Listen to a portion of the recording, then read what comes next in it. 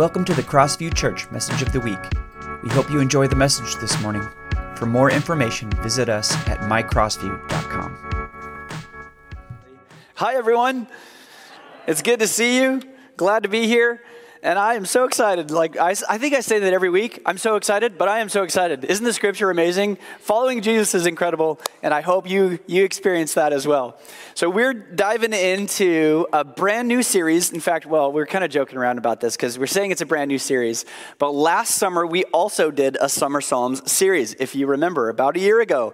And it went so well that we decided to do it again. There are 150 of them, and we're not going to get through. In fact, we are going to. I just decided right now we're going to go through all of them in the next couple of weeks. Okay, so hang on. But no, we're not going to get through all of them. We will get through a number of them over the next few weeks, and I am so excited about that. I will say we're not going to talk about the structure of how the book of Psalms works. We did that last year, and so if you, especially those first two messages from a year ago, we outlined how Psalm 1 and 2 form major themes throughout the rest of the book, and we talked about how the book of Psalms is actually structured, because it has a structure. It is a worship book. And so I encourage you to go back and find that on our website if you would like to do that. But we're going to look more specifically in depth on some individual psalms during this series. So I'm really looking forward to that. So like I said, and I think we all know, the book of Psalms is an ancient book of hymns and prayer for the Christian faith. It's been a primary book for the followers of Jesus for a very, very long time. In fact, the book of Psalms, as you know, is often printed as an appendix to just the New Testament, right? So if you think about those the green Gideon Bibles, they're the New Testament and the Psalms. We find the Psalms everywhere, all throughout the rest of the Old Testament and all throughout the New Testament. And it's really, really amazing. It's a really important book. One of the early church fathers, named Athanasius, wrote this, that the Psalms have a unique place in the Bible because whereas most of Scripture speaks to us, the book of Psalms speak for us. Isn't that great? It's one of the things I love about the Psalms, and I know I know there's going to be head nods here, but one of the great things about the book of Psalms is that it so authentically reflects human spirituality, right? And interaction with God. I love those moments where you're reading the book of Psalms and you're like, wait a minute, you can't say that to God, right? And then, yes, you can. And we can relate to that very, very well. And I'm so thankful for that. But it is a significant book in the Bible and has been a significant and continues to be a significant book historically for the Christian faith. So today we're going to look at Psalm 8. And I love this psalm. In fact, you'll recognize the first line right away because we've written songs about this song, right? So it's kind of fun. But what we're going to do is we're going to look at Psalm 8 and we're going to recognize that Psalm 8 is a psalm of perspective. David, the author of this psalm, tries to give us perspective about who God is, who we are, and God's might. And it's just so neat. That's why we wanted to start with the book of, or Psalm chapter 8 today as we start our Summer Psalms book. It's incredible how it frames God and how it shapes us as well. So to get into this psalm, let me ask you this question. If you have been a parent, it's like a moment in your parent life that's really fun, naming your kids, right? And so I was teasing earlier, I had to have a name picked out for Addison, our first, when we went to go get the ultrasound to find out if it was a boy or a girl. I just had to know her name. I wanted to be able to call our kid something other than it. Or the baby. So I had to have a name. Christine and I we agreed fairly easily on names for boys. We did not see eye to eye on names for girls. We went back and forth on that a lot. So it was really fun. But did you know the year that I was born, the most popular names for girls was Jennifer, Jessica, Amanda, and Sarah. The most popular names for boys the year I was born was Michael, Christopher, Matthew, and Jason. So it's kind of fun. Now fast forward to this year, 2021, and I tried to do my best. There's lots of different sites, and so I did my best to kind of summarize what a good chunk of the most popular names are. For girls, this year, Ava, Aurora, Eloise, and Hazel. Isn't that fascinating? And for boys, Arlo, Rowan, Finn, maybe that's like a Star Wars connection. Yeah, yes. And Ezra. Those are the most popular names for boys so far in 2021. And I love this because one of the things that Psalm chapter 8 does is it connects us right away with a pretty significant name, the name of God. You know, we often might name our kids something based on family significance. Maybe we have a historic name that's really meaningful and we pass it on. Or maybe it's the particular meaning of a name. So I'll give you a great example. My name, Kyle, means handsome. And my middle name, Thomas, I don't know if you already knew this, but I'm a twin. I have a twin sister. My middle name, Thomas, means twin. So my name literally means the handsome twin. I think my parents just nailed that one. Great name, Mom and Dad, thanks. But according to the scripture, and specifically here in Psalm chapter 8, we know that there is a name that is above all other names, right? A name that is incomparable, indescribable, a name that is over and above everything. The name of Yahweh, right? God, the God of Abraham, Isaac, and Jacob. And that's where this psalm starts. It's pretty incredible. Like I said, Psalm chapter 8 is a psalm that gives us perspective, where we try to stand back and look up at God. David, the author of the psalm, is going to try to help answer this question for us. Why is God's name so majestic in all the earth? So what I'd like to do is, as we go through the psalm, I'm going to point out 3 practices that will help us live out the truth of Psalm chapter 8. So I'm going to read it in its entirety here for us. It's only 9 verses. Most of the Psalms are shorter, and you can read them in a pretty, just a few minutes. There's a couple that are longer. Psalm 119, I'm looking at you, right? So I'm going to read this whole thing, and you'll see it on the screen. Psalm chapter 8. O Lord, our Lord, your majestic name fills the earth. There it is. You got the song in your head, right? Maybe some of you. Your glory is higher than the heavens. You have taught children and infants to tell of your strength, silencing your enemies and all who oppose you. When I look at the night sky and I see the work of your fingers, the moon, the stars that you set in place, what are mere mortals that you should think about them, human beings that you should care for them? Yet you made them only a little lower than God and crowned them with all glory and honor. You gave them charge of everything you made, putting all things under their authority, the flocks and the herds and all the wild animals, the birds in the sky, the fish in the sea, and everything that swims the ocean currents. O Lord, our Lord, your majestic name fills the earth. I love it. It's such a great psalm, isn't it? There's a lot of stuff that's happening here. And so one of the cool things is that this psalm is a song. It has a song-like structure. And I just want to encourage you, we're not going to talk specifically about that structure this morning. Pastor Holly and I really talked a lot more in depth about that in our weekly discussion podcast. You can go find that and get into that. But this psalm begins and ends the same way. Verse 1 and verse 9, O Lord, our Lord, your majestic name fills the earth. It's such a great way to begin this psalm. So Psalm 8 does this incredible stare up at God kind of thing. In fact, the main action that this psalm calls us to is worship, astonishment, and awe. And I'm so glad for last week we had a guest speaker here, Pastor Eric Spangler, who is our Asia area director. What he had to share with us was significant. He said that if you didn't get an opportunity to hear it, you can go back on our website and look. But he reminded us that of the importance of fixing our eyes on God, who is the only one who can really authentically give us joy in the midst of difficult circumstances. And so this is a bit what this psalm is trying to do too. At its beginning, it's telling us to look at God, to stare in awe and wonder.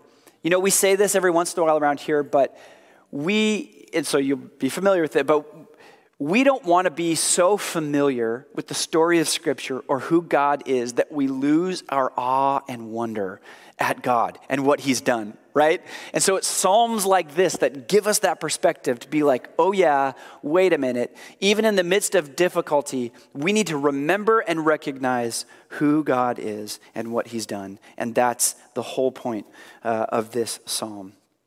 So it's a really great way to start. So I'm going to highlight the first spiritual practice that can highlight what this psalm is teaching us is this, that this psalm calls us to look up at God. I love it because the psalm just kind of leaves us there, open mouth, staring up at God, saying exactly what David said at the beginning, O Lord, our Lord, how majestic is your name in all the earth. And what I want to do is I want us to see that this psalm points out a few things about God that can help us exercise our awe and wonder at God. It helps us understand that God is both transcendent and immanent. That maybe he can feel far away but is sovereign and yet he is near. He's infinite and yet he's intricately caring about us and the day-to-day of our life. And that he's mindful of us. This picture that the psalm paints of God is incredible. So David begins in verse 1 talking about God's name. We just talked about that a little bit. He starts, O Lord, our Lord, which the words are, O Yahweh, our Adonai. David starts this psalm using the Old Testament covenantal name of God, which would have been immediately recognizable to his original readers. It's a name that recognizes, God, you are the one who established relationship with humanity. You are the one who started the rescue plan all the way back from Exodus, all the way through the covenant with Moses. You've been continually faithful and have provided for us generation after generation, day by day. That's how David starts the psalm, by recognizing all of that, by calling him his covenantal name. Pretty awesome, right? So I think one of the things that we have to do, this is where we don't lose our awe and wonder. We recognize that is our God. And that's what God has done in Scripture, and he's doing that here and now, even in our lives today. It's amazing. So why is God's name so great? Because of what he's done. Because he's established this ongoing, faithful relationship. And so for us as we're hearing this, here's the key. To put God's faithfulness into your thinking, into your own context. O Lord, my Lord, you're majestic because of your faithfulness to me, because of your faithfulness to my family, because of your faithfulness to our people, right? Especially when we didn't deserve it. Have you ever experienced something like that in your life of God? Think about those moments that are tough, those life circumstances where you feel like you can't go on. God was faithful and there even if we didn't feel like it. Praise the Lord. There's no place near or far, high or low where God's name doesn't reign or rule, where he is not Lord. What an incredible God we have. Amen? Every tongue, every tribe, every nation, his name is the great name in all the earth. Scripture tells us story after story after story of that. And we know it to be true in our own experience as well. David is looking up in wonder and astonishment, being taken aback by this good, gracious, powerful, and merciful God. And it's one of the best parts about the Psalms, in my opinion, is that the Psalms can remind us of that God, right? I'm so thankful. When's the last time that you have stared up in awe at God for all that he's done for you, for me, for the world?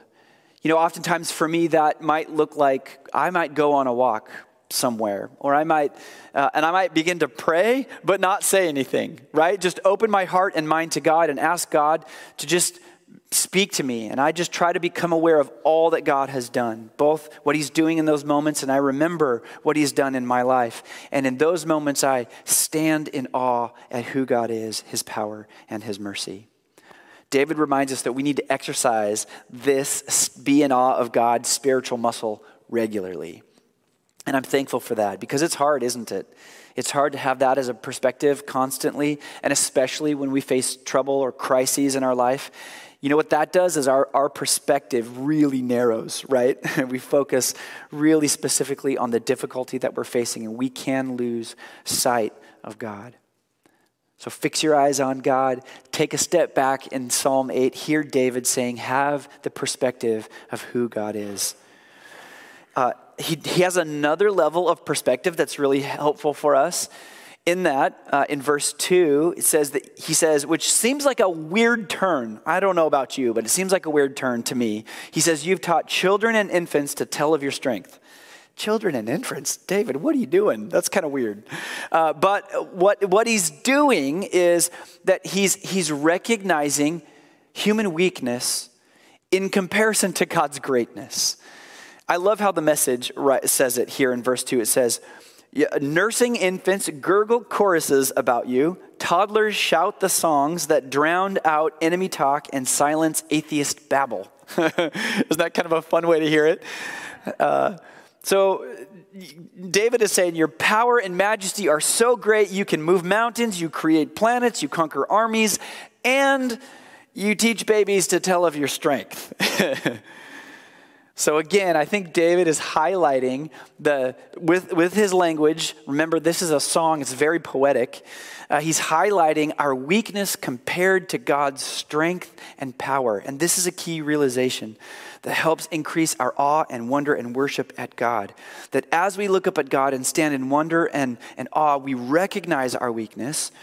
But we also know that he is the creator. He is mighty and powerful, so much so that he can use human weakness to accomplish the work of the kingdom.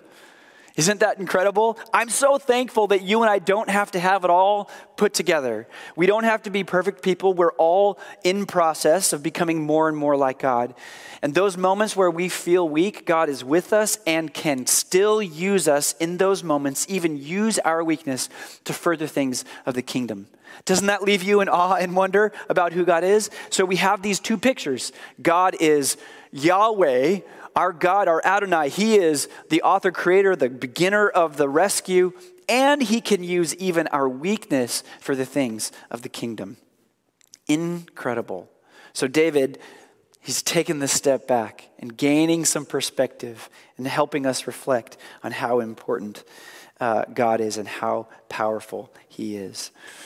There's another kind of cool aspect of this word here in verses 3 and 4. David, again, he takes a step back. So he's talked about God's greatness. He's talked about our weakness. Then he kind of takes back and has another look at God's greatness. Look at what he says here in verse 3 and 4. It says, when I look at the night sky and see the work of your fingers, the moon and the stars that you set in place, what are mere mortals that you should think about them? Human beings that you should care for them. I love that. It's kind of like David saying, you can do all this, you can just knit all this together with your hands. Well, then who are we that you should be mindful of us, that you should be thinking of us? And I love it because he's again kind of reflecting on this idea of who are we, this human weakness aspect, which really takes us to the second thing that I want to highlight, and specifically here in verse 4, and I'll share with you the cool aspect of these words. The second thing that the psalm calls us to do after we recognize who God is, we look up at God. The psalm calls us to live fully into God's calling for our life. So if God is so great, if he is so worth our awe and wonder, if he can shape the universe with a single word, then why would he even think about you and me? We just read that in verse 4. What are mere mortals that you should think about them, human beings that you should care for them? Let me ask you this. David's kind of reflecting on human weakness compared to God. Have you ever felt weak? Have you ever felt feeble in any situation in your life? Maybe today, maybe this morning. Have you ever faced a difficult situation, a relational dynamic in your life? Maybe you've gone through some significant trauma in your life. there's this really amazing word that David uses here, which is why we can live into what God has called us to do. When he asks, who are we that we should think about us? Other translations say, who are we that you might be mindful of us? Why should you care? Part of the definition of think about or be mindful of is this idea of visitation. And it's a visitation from God that has already happened and is happening now and will continue to happen. So who are we, God, that you, powerful God, creator of the universe, should have your presence? Who are we that your presence should be with us? Who are we that your presence has already been with us? Isn't that cool? And is with us now and will continue to be. That's part of the definition of this word. So you could read this verse to say, who are we that you have visited us, that you have cared for us and will continue to do so?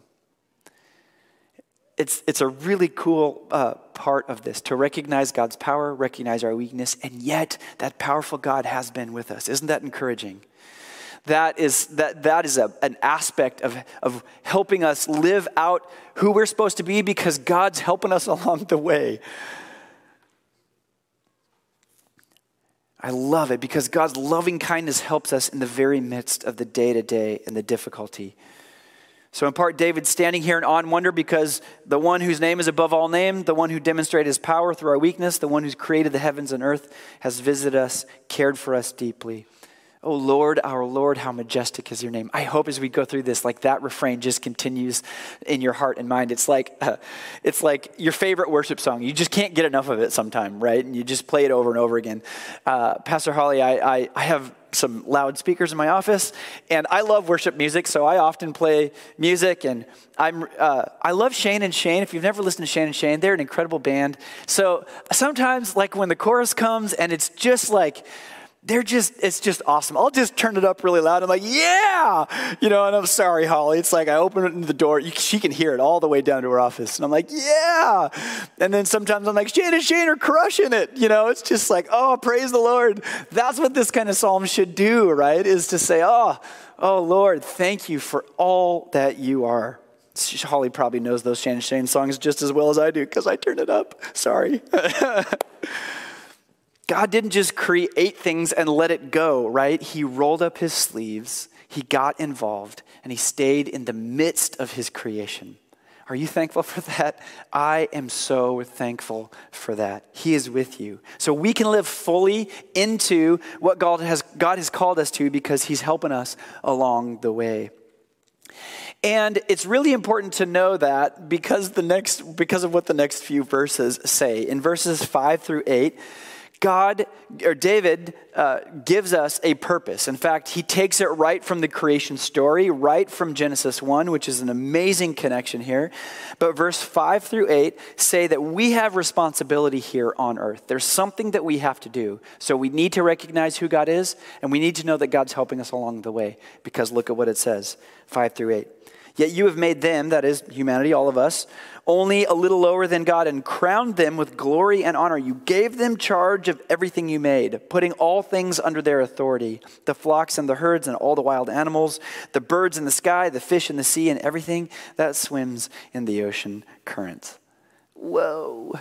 Remember that from Genesis 1 where God says the original intent for that relationship with humanity is, I'm your God, you're my people, and I want you to rule on my behalf.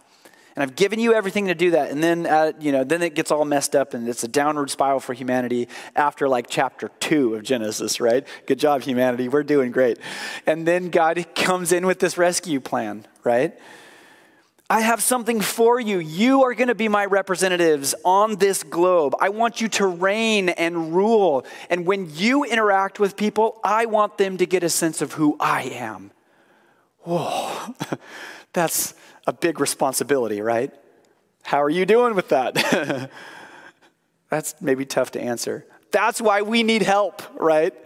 That's why we need to know that God is with us. When I think about the God who's being described in Psalm 8, I recognize rather quickly that I don't look much like that at times. How about you?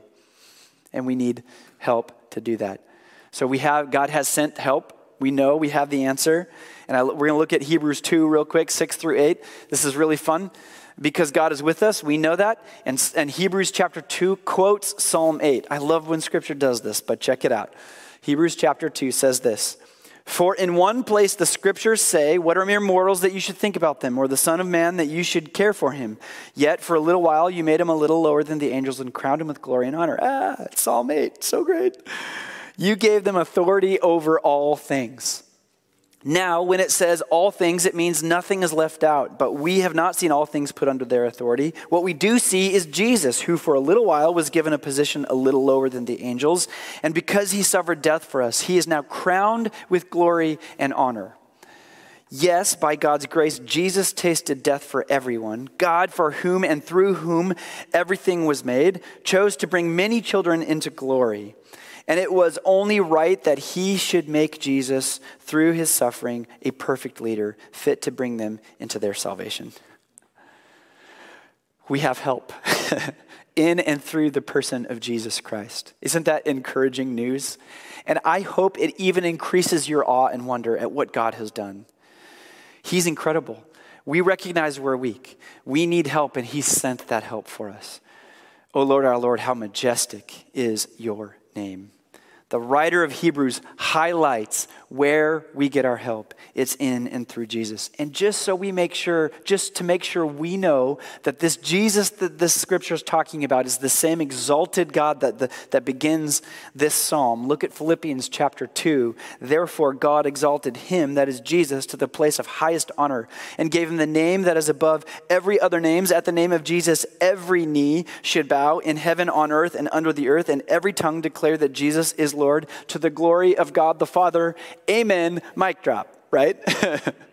Powerful stuff here. So David begins with he's wrapping all of this up. We've gone on this journey through the psalm with him. He's wrapping it all up.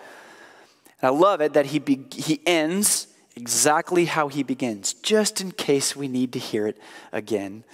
The third thing that the psalm calls us to do is to worship his name, to be people who exalt God above everything, recognizing this whole process that this psalm has taken us through. And I don't know that I need to say much more about this specifically, because we've been talking about this the whole time, that our response should be one of awe, standing, looking up at God, giving him glory for what he's done, in surrender to him, and asking him to fill us with what we need to be his representatives on the earth.